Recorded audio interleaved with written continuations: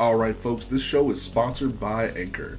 A while back we switched over to Anchor as our hosting platform for Panel to Panel, and to be honest, it's actually been one of the best experiences we've had when it comes to hosting our podcast. A lot of people think making a podcast is super difficult, but Anchor actually allows you to record and edit your podcast all on your phone if that's what you want to do. Anchor even helps you get your podcast on Apple Podcasts, Spotify, and other places like that. That way you can get your podcast to a wide audience of different people. And the best part about it, it's totally free. So go ahead, check out Anchor.fm or download the Anchor app on your phone or through the App Store or the Google Play Store and check it out today. Now let's turn the page and get to this week's episode of Panel to Panel.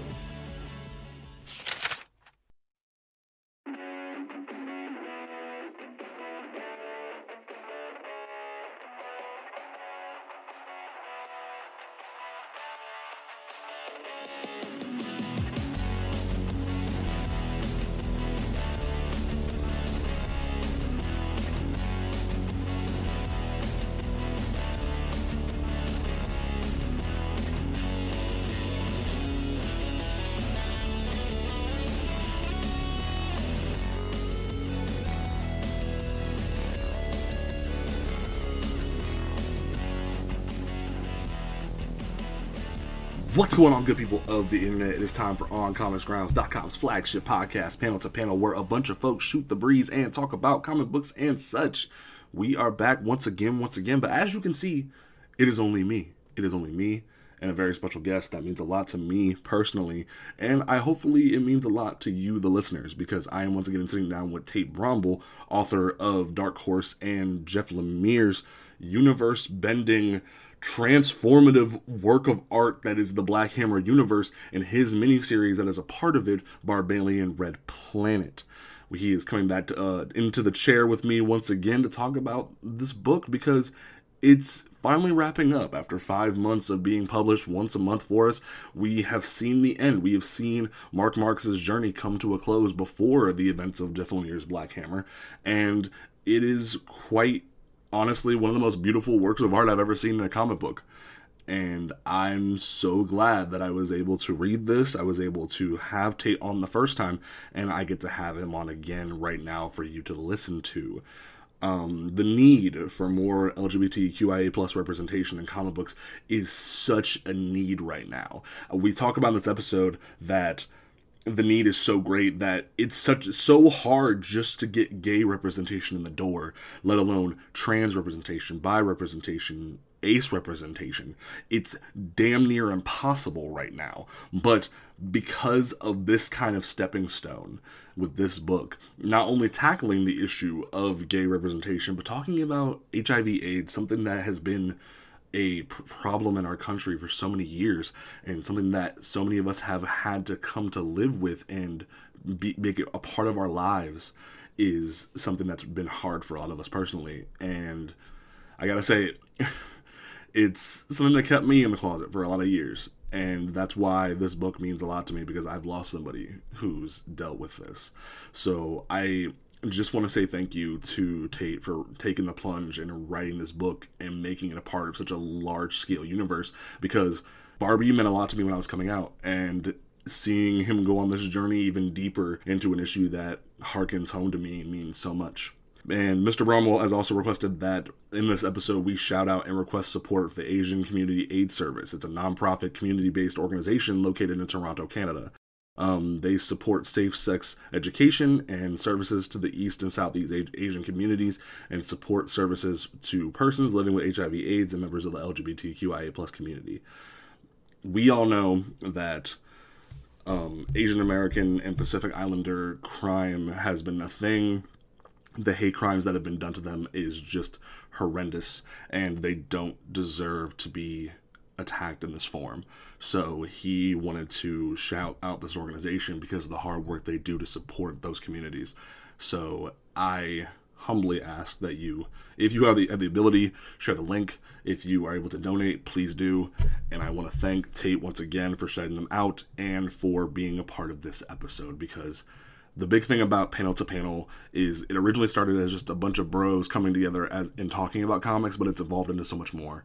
It's evolved into people of color, people who are part of the LGBTQIA plus community, and women coming together and talking about comic books. Something that we've had to hide ourselves from ridicule of the nerd population for so many years, and that dominated the comic book landscape and nerd culture still, and are catered to by their audiences, like they're catered to by publishers and organizations to give them products they want rather than the products that people need desperately and want to be represented on the page, the screen, what have you. And this show has become a monument, in my opinion, to the fact that we will not be silent. We will not give up, and we will talk about the things that matter to us. Like, yeah, we will have episodes like our previous episode where we talk about the Snyder Cut, but we will talk about the issues that matter. And you will see the next 2 weeks we talk about gay representation, we talk about bi representation, and it does not matter what it is, we will talk about it. So thank you for listening to this podcast, and thank you to Tate for giving me a book that means everything to me.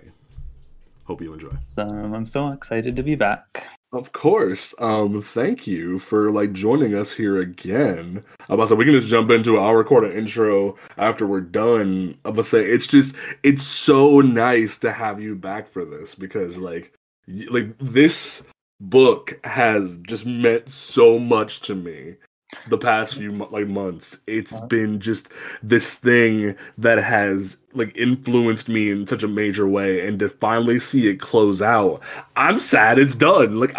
Even when you sent me the review copy, I was like, what? I'm excited, but no, I want this to keep going. And then you just tore my heart out with that final issue, and it's just, yeah. I know I've had a few people already being like, I don't want this to end, and I've just kind of been waiting for so long for this book to come out. And then suddenly, even this podcast, I'm like, holy crap, it's ending. And I'm already back on this podcast. I feel like we just did the other episode. So it happened it seemed to happen so quickly. So I'm also just now very sad that it's coming to an end as well. And what means so much to me is the fact that this podcast has been on hiatus for a hot minute because of COVID and people working and people being sick. But for it to come back on this high note of not only this podcast, but also the Snyder Cut, two things that have created such a buzz. Not only have you made such a big splash with this book being such a symbol of gay culture in comic books, you see the Snyder Cut being this respect to creators as such a big thing. So these two different products showing that creators can create their vision in the way they want and it be accepted by the majority of nerd culture is such a milestone. A couple years ago, this comic would not be accepted. Black Hammer in itself had to make Barbie be a part of an ensemble to get his story out there. Things like Midnighter and Apollo, Batwoman, these books that took years to finally be accepted. And even now, you don't even see them getting their own solo titles. There's still such a struggle for us to be accepted by comic book culture. And to see you get this shine in a miniseries is such a great touchstone for us. Yeah, it doesn't fully clue in for me just because it is such a big deal when I start to think about it.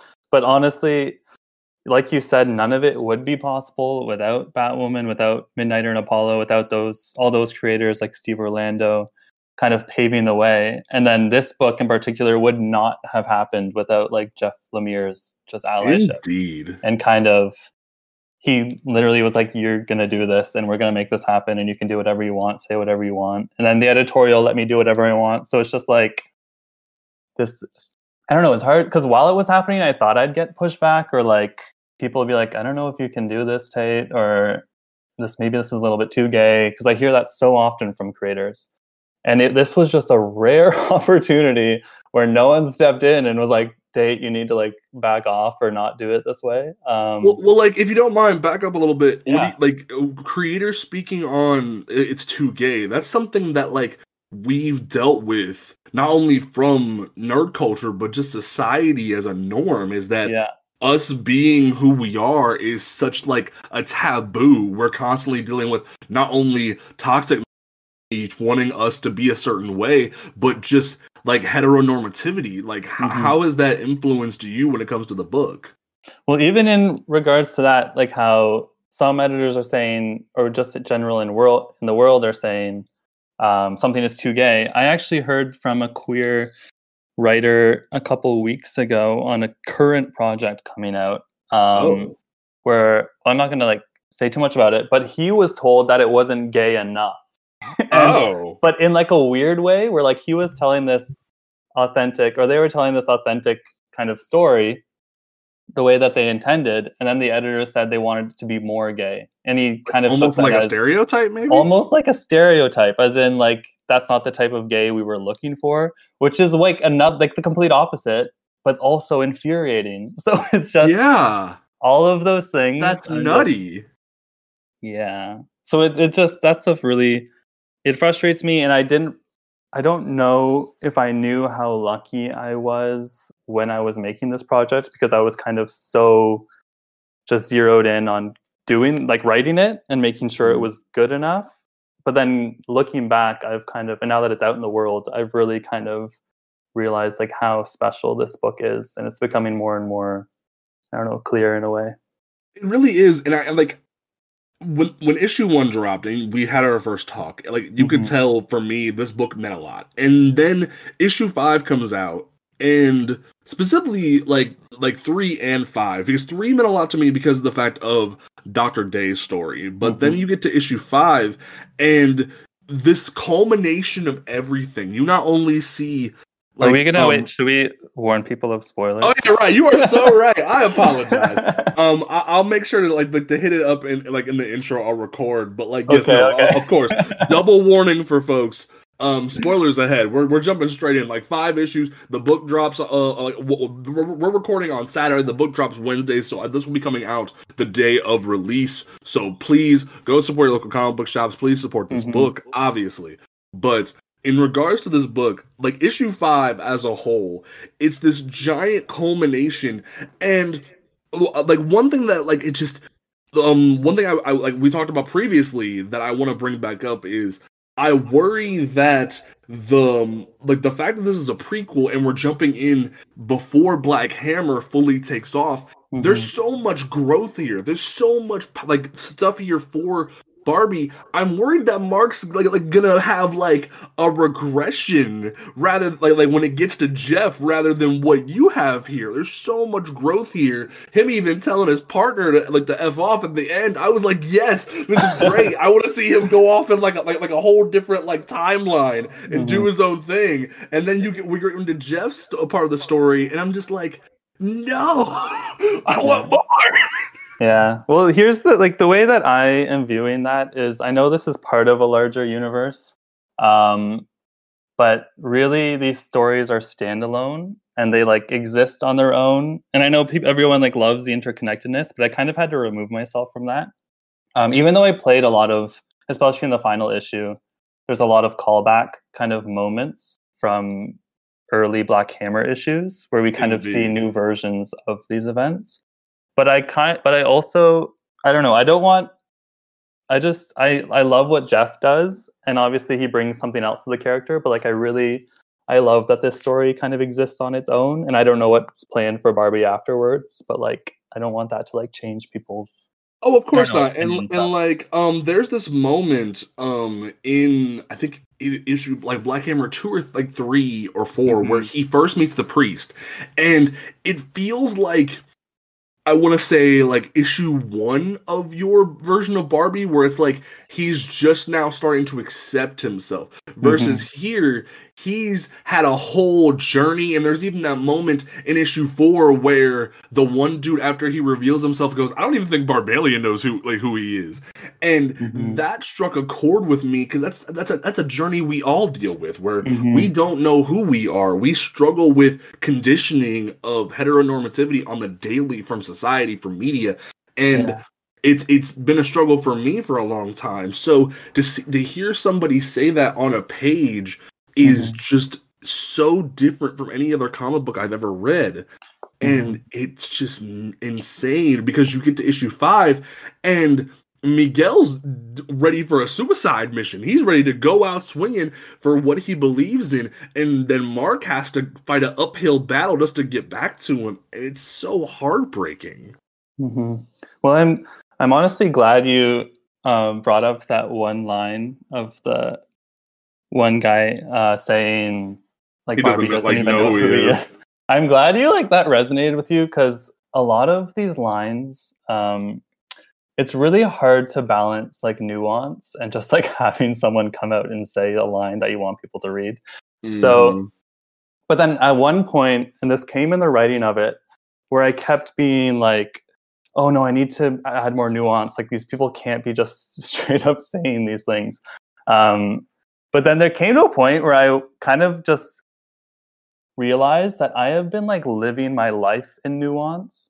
Yeah. Like, I have been kind of double checking everything I've said, everything I've done. I've lived in the small glances that I've seen from someone across the room. And it's just like, I've survived off of nuance, and like, that wasn't enough, and that wasn't nourishing. So I kind of was like, if I'm going to do this book, I'm going to just fuck nuance, and I'm just going to have this opportunity. And like, I want my points to be made, and I want people to know what I'm trying to say, and I don't know, understand. So a lot of that, and I know that I've seen like a couple people online be like, oh, there's not enough nuance, or people wouldn't be kind of open like this, or saying everything they're just like this on the nose almost. But like, I just was like, I'm doing that because I don't want any of this to be taken the wrong way. I want to just be like very clear. And like, I think the biggest thing that's actually been helping me a lot, and like, I started like binge watching the entire show recently, is Shameless, because that's the biggest comparison I can make here between this and that. Is they say screw nuance. They say, like, fuck nuance. We're gonna go on the record and talk about what matters here, which is the realness of the gay struggle, whether it be like struggling too young, whether it be in your case, not knowing who you are. Like, Mark walks in and takes the identity of something off a poster. He doesn't know who he is. He created this identity for himself because he didn't think anyone on Earth would accept him, not only as a Martian, but as a gay Martian, no less. And there's that moment in the first issue where his partner literally goes, yo, I would turn your ass in right now if you weren't a good cop. If you weren't a really good cop, you would be at the top brass right now. It would not matter. And then as the book goes on, you get to that moment at the end where his partner even tries to stop him from quitting the force. And he goes, no, fuck you. Like, he's done. I don't care. And it's just the growth of a character right there shows the power that you have with this story. You show realness. Like, because nuance can be great at times. But when in the day and age where we can't even get an ongoing book for a gay character, let alone the calls out. And one of my writers had a great piece this past week speaking about the need for trans representation. I remember my staff wants ace representation in comic books where there's like none. Like, that was the big thing that he noticed from the DC and Marvel Pride anthologies, was a lack of ace representation. And it's these other things that are constantly here that are just non-existent in comic book media. You said, screw everything, I'm going to put it out all there for us to see. And I applaud you for that. You've brought these real things to the table for real people. Yeah, I'm honestly just glad it's resonating, and resonating with like the right people and the people I wanted it to resonate with. Because you're right, I did not know if I would ever get a chance to write a book like this again, or just another book in general. So I really just wanted to make my points clear, and I'm glad that they are, and now I can be happy, basically. I honestly, I want to see if Jeff will let me write a Dr. Day story at this point, because I want to just keep the saga going on after this. Like, you've opened doors and created pathways, and at this point, if you can do this with a character that someone else created, I want to see what you can do with your own. I want to see, whether it be a Kickstarter or another platform, I want to see what you can do on your own. Yeah, well, hopefully someday. That's the plan. Yeah, I definitely, in terms of like adding these new characters, whenever I'm kind of entering these new universes, I always want to be additive and like kind of create more opportunity for either the original creator or more writers to come in and kind of take over, and I don't know, just always more avenues of story. So yeah, Dr. Day is my favorite edition. I love Nightclub, of course. Yeah, there's so much opportunity. I don't know what's gonna happen moving forward, but I'm glad they all exist and they're all my babies. Definitely. Like I think what meant a lot for me is the fact of, compared to something like Falcon and Winter Soldier, which this past week really irritated me because not only the racism aspect, which I'm glad they addressed that because racism has been a struggle for Black characters in general, but the disrespect to Sam as a character, changing his origin to be more of a stereotype, because his original origin was very much, hey, I'm from Brooklyn. My father was a preacher who was gunned down by gang violence. They said, no, we're not going to do that. We're going to make him a Louisiana fisherman. What? And in contrast, you have created a character not only who is gay, who is Black, she decided to step away from being a superhero and care about the people that matter most in the worst of circumstances, in a Catholic church, no less. And she had a whole legacy of superheroing behind her, but she chose to care about the people who matter. And that spoke volumes to me so much. And she even decides to come and help out them on the front line and pick up her father's mantle. And that was huge. Like, holy crap. That must have been so great for you to write. It was one of those moments that just like clicked. And I really, I didn't know if I was going to include her again, but when I came to that moment in the script, I was like, oh my God, I can bring Dr. Day back, and then I can also bring Nightclub back. And like, I didn't even know that was going to happen until I wrote it. And it honestly became one of my favorite moments, especially like in the final issue and the whole series, where you have Dr. Day and Nightclub all of a sudden. Like, they could get their own spinoff, and like that would be the greatest thing ever. Like, those two together. Yeah, and I didn't even realize until after, when me and Jeff geeked out about it, that I had created a new duo, because Dr. Day's parents are Dr. Day and Captain Knight. And then suddenly I had created Dr. Day and Nightclub, and then they were battling together. And I was like, I didn't even know that I did that until it was like after the fact.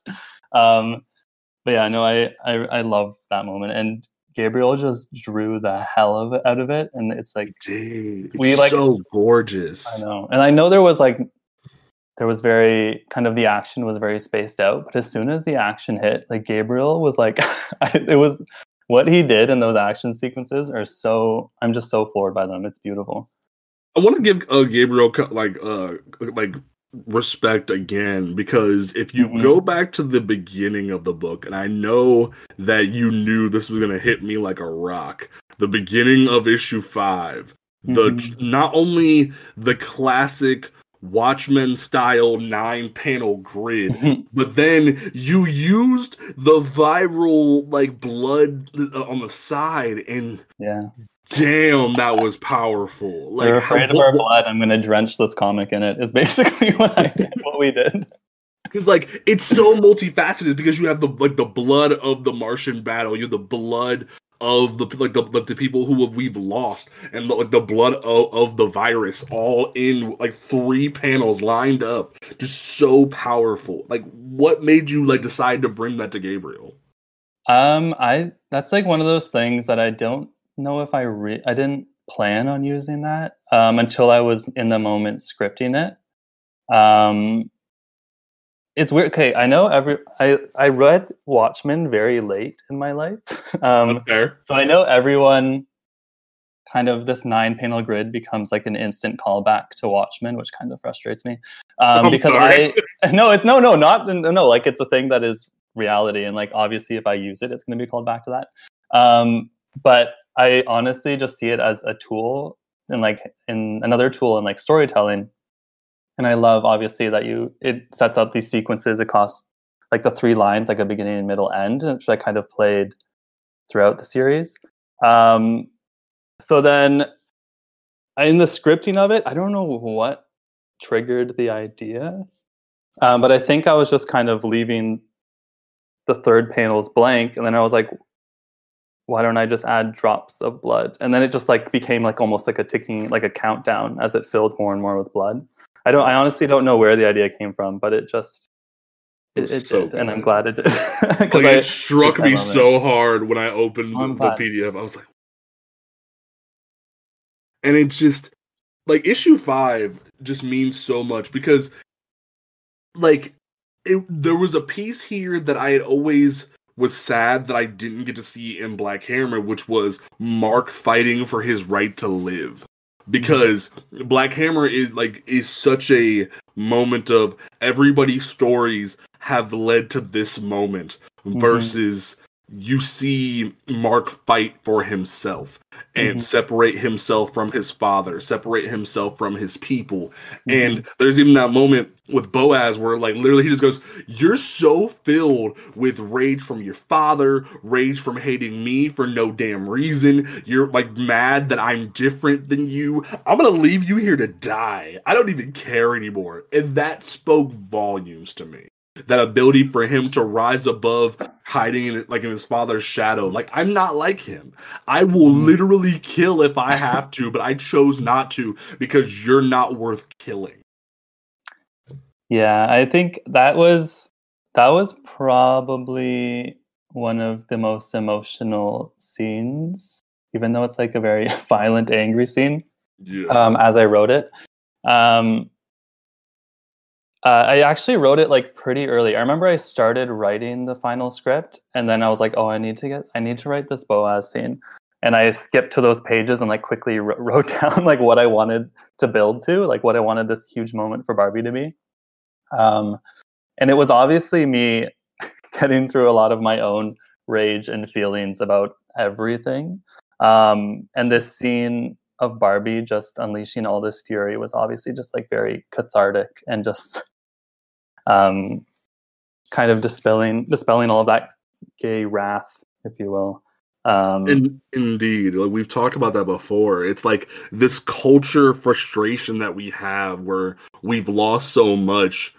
And not only that, and like I've talked to a few different people recently, even another podcaster about this behind the scenes of there's so much with like DL culture, being on the down low, still hiding who you are, being angry that you have to hide who you are. And not only that, but there's the fear of ridicule, fear of retribution from people, fear of a virus that we can't even like escape from sometimes. And it's just, there's so much anger and frustration behind this. And there's even the moment in issue 4 where Mark tries to like literally come out of himself to Miguel and everyone, and Miguel's like, you were gonna say I gave you the virus, and there's that fear of like we don't know if we're gonna hurt the people who might being ourselves.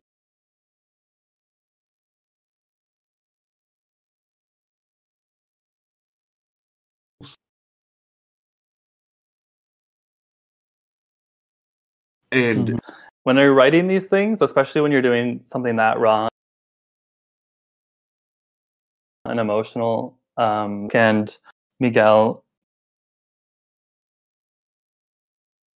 kind of breakup scene or whatever, when things like this raw and just kind of pouring your heart onto the page, you're always kind of worried that it's like too much or like it's melodramatic or it won't be received well.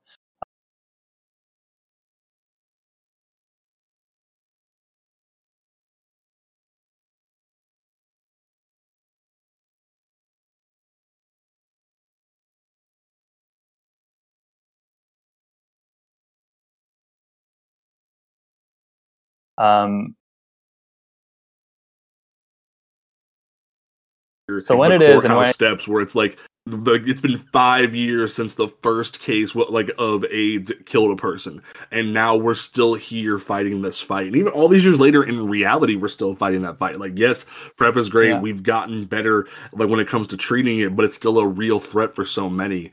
And Miguel is this vehicle to tell the story, and he keeps like speaking from his heart, from his mom, like as a motivation tool. And I really like, we couldn't talk about it as much before because he was such a small piece in the 1st issue, but then also being a great piece because it spoke to Mark. But what made you decide on every facet of Miguel as a character? What made you create him like this? Yeah, so I knew obviously from the beginning that Miguel would be an important player. It's going to be a love interest, that he was going to be kind of leading the protests. I don't think I knew how important he would be, and he really developed and evolved as I wrote the book. And it's funny because I love his moments in the first book, but I don't think anyone, like while it was coming out, I don't think people understood that he was going to be like a big part of the book. And that's what like I love. At first, I remember like when we first talked about it, it seemed like such a fleeting thing of like, "Yo, cop, F you," and then leave. Yeah. Like it could have been such a minute thing, but you chose to make him this giant piece of the puzzle. Yeah, and I think I don't remember. I think I might have said this on the last interview. Is that I see Miguel as like the real, like he's the hero of the story, and as I developed him, basically I needed someone that was the polar opposite of Barbie, because Barbie is this guy that fumbles over his words. He can't really get his own thoughts out, or he can't express himself properly. He doesn't know who he is. And then Miguel is so fully himself, and he's been through it all. He's been through the ringer. He has nothing else to lose. He's going to say what's on his mind because he might not live another day to say it. So I kind of designed him that way, but he also developed in that way across the series. And I love the fact that when he's speaking in the megaphone, like he's in front of the crowd, he's saying all these things. But even when the megaphone is not there, when he's not in that performance mode, he's still saying these things, because I needed him to be someone that no matter what situation he is fully himself, like including like everything that he is. And he is like a pretty flawed person too. And you see that in his kind of breakup scene with Mark, where he's kind of so far gone in this that he's kind of depriving himself of so much. And it's I don't know, it's very tragic. And I based a lot of that on kind of like the survivor's guilt that I read so much about, of these men who saw so many of the people they love just die. So it's all very tragic, and it comes from those men and people who were leading this fight. And I don't know, I tried to capture as much of their spirit as I could in Miguel. And I don't know, I love him very much and I love what he became. So, but yeah. That's so powerful. I love it so much.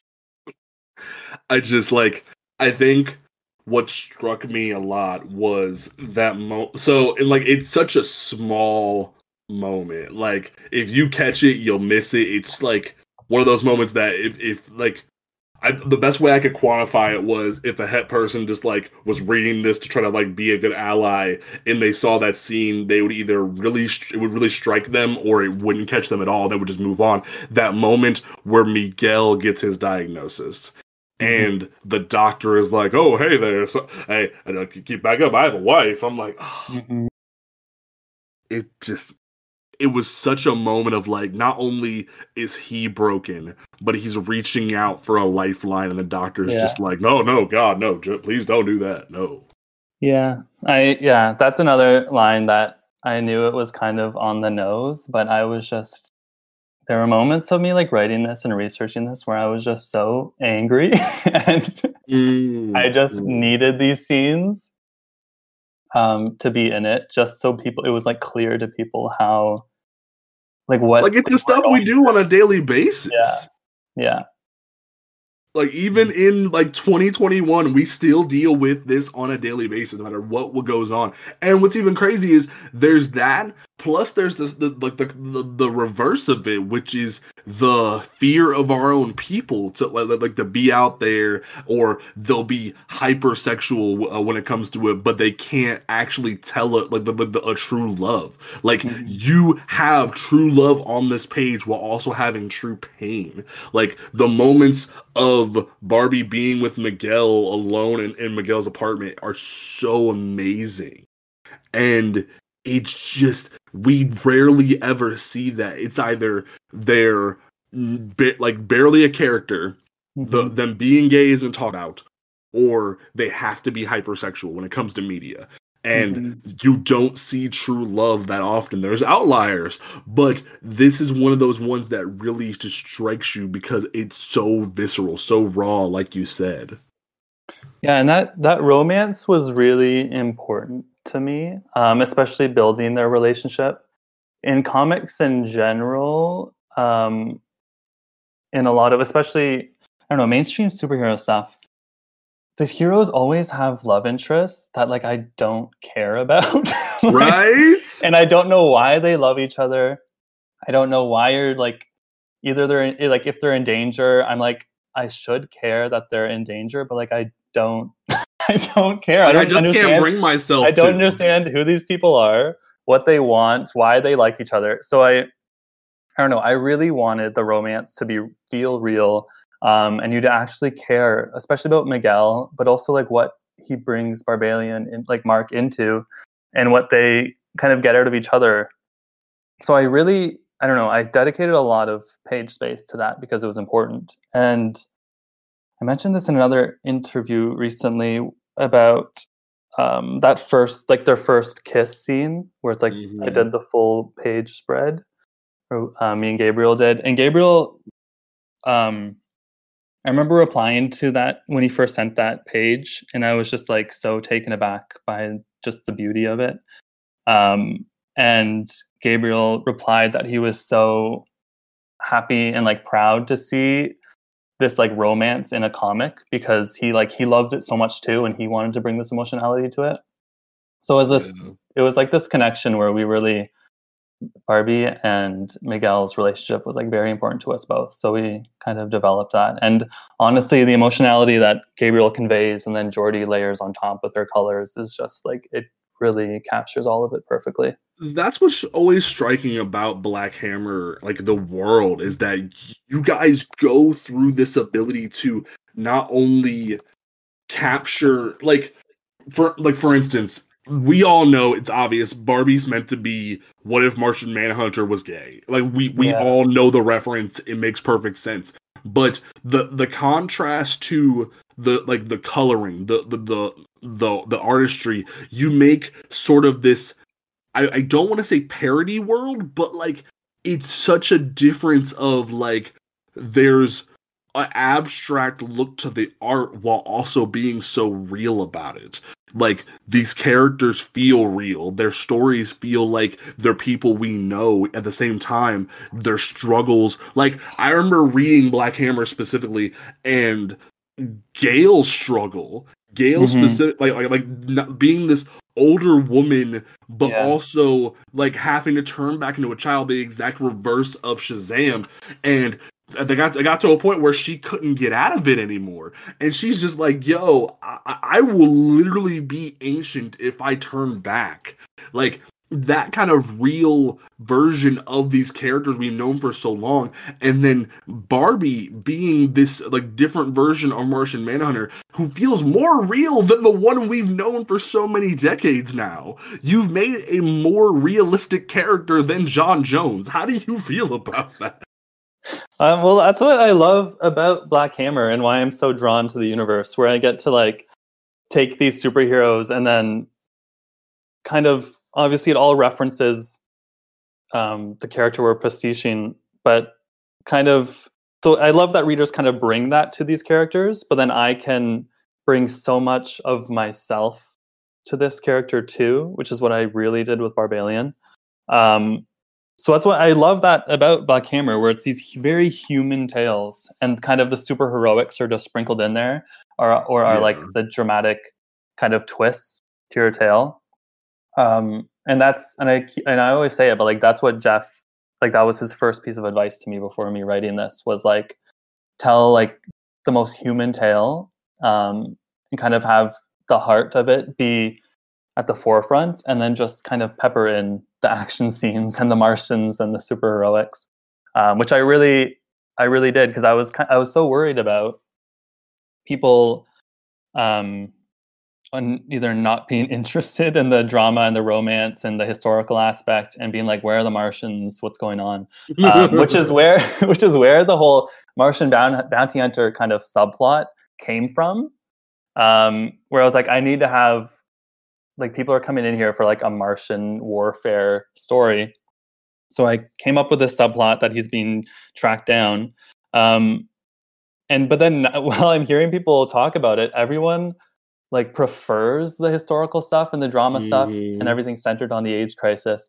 And they're like, yeah, the Martian stuff is fun, but like, whatever, I want more of this. And I'm like, I love that, because that means people want this queer historical content, and people want this drama and romance. And I don't know, I love that so much.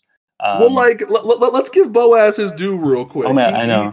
He's this character that is so like he was like, he's royalty. He's sent down to like eradicate this plague he sees, this inferior Martian, like whose father was a hero to his people, but then Mark goes to Earth and becomes this like inferior person by being with Earth men, and he gets down here and he becomes sort of this like, I'm trying to find the right word for this. He becomes this caricature of people we know so well. He becomes obsessed with murdering people. He becomes like fueled with the power that being a police officer gave him, or just being a white man in this world. He enjoyed that power. And when Mark checks him at the door and goes, "Oh, you think you can do this? Oh, okay, well, I'm gonna beat your ass for it." Because there's that moment where he tracks him down as the dude in the trench coat, and then like Miguel just straight smacks him across the neck, calls him a Nazi. I'm like, yes, this is that real world shit. You put action and made it real. And then when they go back to Mars, Mark's like, no, I'm gonna kill the priest. I'm gonna kill you. Everything's just going haywire. And it's so awesome because you made a real story, but also put the action that should be in a superhero comic. Cool. Yeah, no, I'm glad you think so. I was very worried that there wasn't enough action, and I was like, my moments of action really need to be like hard hitting, or actually say something or speak about these characters. So I'm glad you think so. And I love Boaz. He's kind of an example of me. I am incapable of writing, and I'm not trying to like brag or talk myself up. I am like really bad at creating like paper thin characters, because Boa was like supposed to just be like this dumb Martian, this bounty hunter. And then I realized, again, it kind of happens as I was writing all of this, I realized that I basically created this like Boba Fett, obviously, and his name's like Boaz, so it's not that far off. But he's kind of this like over the top, like macho, like massive Martian with all of these weapons. So it's like, why, if he's this like huge of a force, why is he carrying around all these weapons? And then I just kind of got into like his like over performance of like that stereotypical like masculinity and like machismo. And then I decided to like rip him apart for that at the end. And it's like all of it was like a show all along.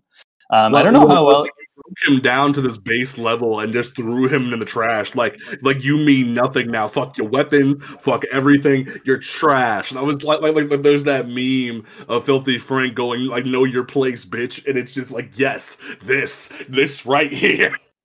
Yeah, and it was something that like I didn't know if it would read or if I had room for it. So I just like I just make things far too difficult. So like I'm glad like Gabriel was like really able to kind of convey all of that, especially as Boa realizes that he's done for in the end. So I loved kind of the villain he became, because I didn't have much space to kind of develop him. So I'm glad I'm glad that we kind of did something different with him. And obviously I just wanted to like say something about that overperformance of machismo and all of that. which I'll always be happy to kind of tear apart. There's that, because like with that solely, and with it, like even though Boa obviously isn't a gay character, but there's that forced masculinity with gay culture that you kind of spoke on without needing to, which is like no femmes allowed. We don't like femininity with gay culture, and you put that on a stage right there with him. Like we don't even know like Boaz's background, but he could be suffering from the same thing Mark is, and like only like hit himself for his father. We don't know that, but that could be there. That's why he probably hates Mark in a way. And at the same time, you're exposing this toxic masculinity that we deal with on a daily basis right there on the page. Yeah, well, I don't know how much, I didn't know how much of it would read, but I even just like that, even just knowing that was my intention, and even if it's just me that realizes, I'm like happy with that. But yeah, no, I'm glad it resonated with you, or you kind of picked up on some of that. Most definitely. So, like, where do you see yourself going next when it comes to a storyteller? I know you have, like, you probably have something going on. I want to know what's the next story that you want to bring to the table. I know we talked about previously, you would love to do more historical content. Like, what do you have in mind for the readers that really love this book? Well, I had, this is going to be terrible, like a terrible tease. But I pitched Jeff on like another story similar to this that takes place in a different period of queer history, and takes one of his other superheroes in Black Hammer, and does something along the same lines. But then Jeff was like, "No, I'm not letting you do that. You're gonna do that on your own because I want you to own the character or whatever."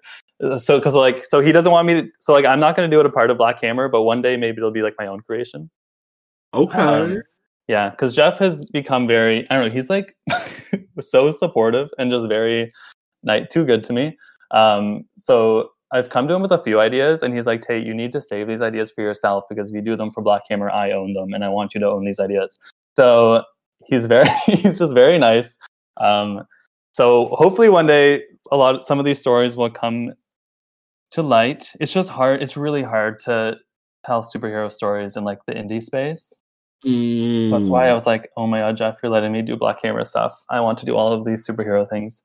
Well, because that's what he's saying. Because like Jeff Lemire, and I'm a toot his horn to the day he finally comes on the show. It's like please, Jeff, please, like. Tate is mine. I love him. I want him to always be here. Like, but like, if you come too, we can do that. Like I don't want to get it twisted, and I never want to seem like you're only here because of him, because you are an amazing writer in your own right. You've given me Barbie in the best way. I will always have him. You've like literally, if this is the only thing you'll ever write, it will mean like everything to me. It'll probably be one of my favorite comics of all time. Well, that was honestly my intention. I was like, if this is the only thing I ever write, I want to be like so proud of it, and I want it to like mean something. So that was what I went into it with. So most definitely. And it's like the Phil Jimenez cover was the first thing I saw about this project, and that right there, and you gave me that. That was the best thing you could possibly done, and it resonated with me, and we've talked about that behind the scenes. So that right there means everything. When it comes to Jeff, he's done so many things in the medium, whether it be Wolverine, whether it be Sentry, like the freaking Justice League United, which is literally just what if the Justice League was in Canada. He's done so many things with other characters that have shown that like he can play in other people's toy boxes. But Black Hammer specifically is, what if I take other people's toys and make them better? And that's what makes this world so special, and you getting to take one of those toys and make it even greater means to me. So, like, that's why, like, I will toot both of your horns till the cows come home, because you've done so much here. Well, thank you. Thank you for that.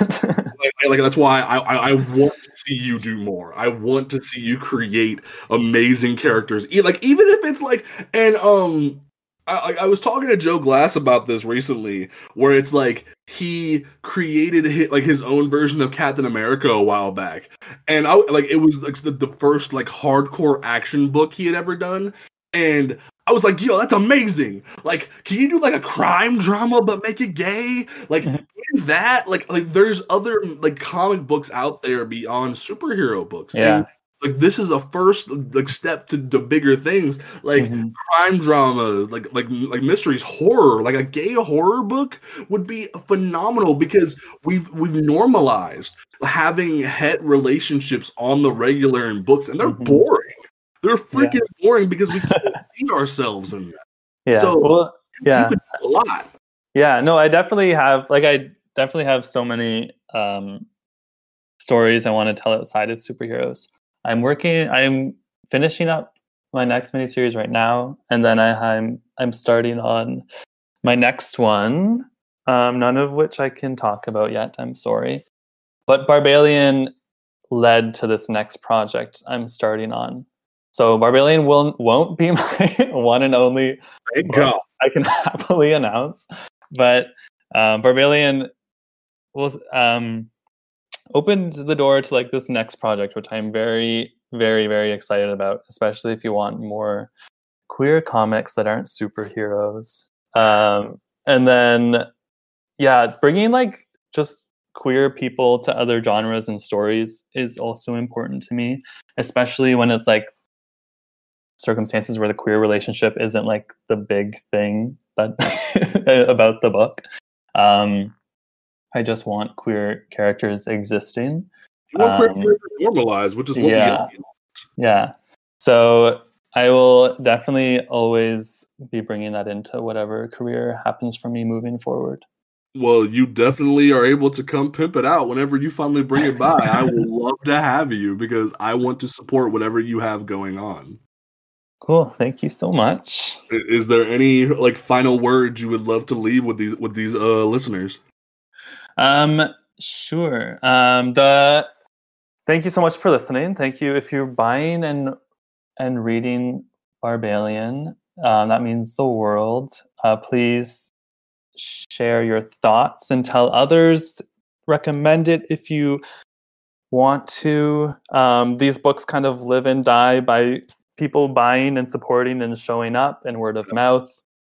The Collected, if you've been waiting for the trade, the collection comes out in April. So like next month. So not long. And it'll have some nice bonus stuff in the back. And then, yeah, that's it about Barbalian. That next to my library edition of the Black Hammer that I have on the shelf. And then it'll be collected in a library edition too eventually. Yes! You'll get the huge format, which is incredible. It'll be collected with Colonel Weird Cosmagog, so they'll be in one big hardcover together. And then, yeah, beyond that, I remember last time you asked me if I wanted to direct anyone's attention to like a charity or organization to donate to. Definitely. So I'm also gonna plug here in Toronto, there's the Asian Community Aid Services that I would love if you could donate any spare change you have. Would be greatly appreciated. Definitely. I will have that information linked in the episode and on the tweets that we will be sending out, because right now that stuff is important and always will be important. So thank you so much for being on this episode.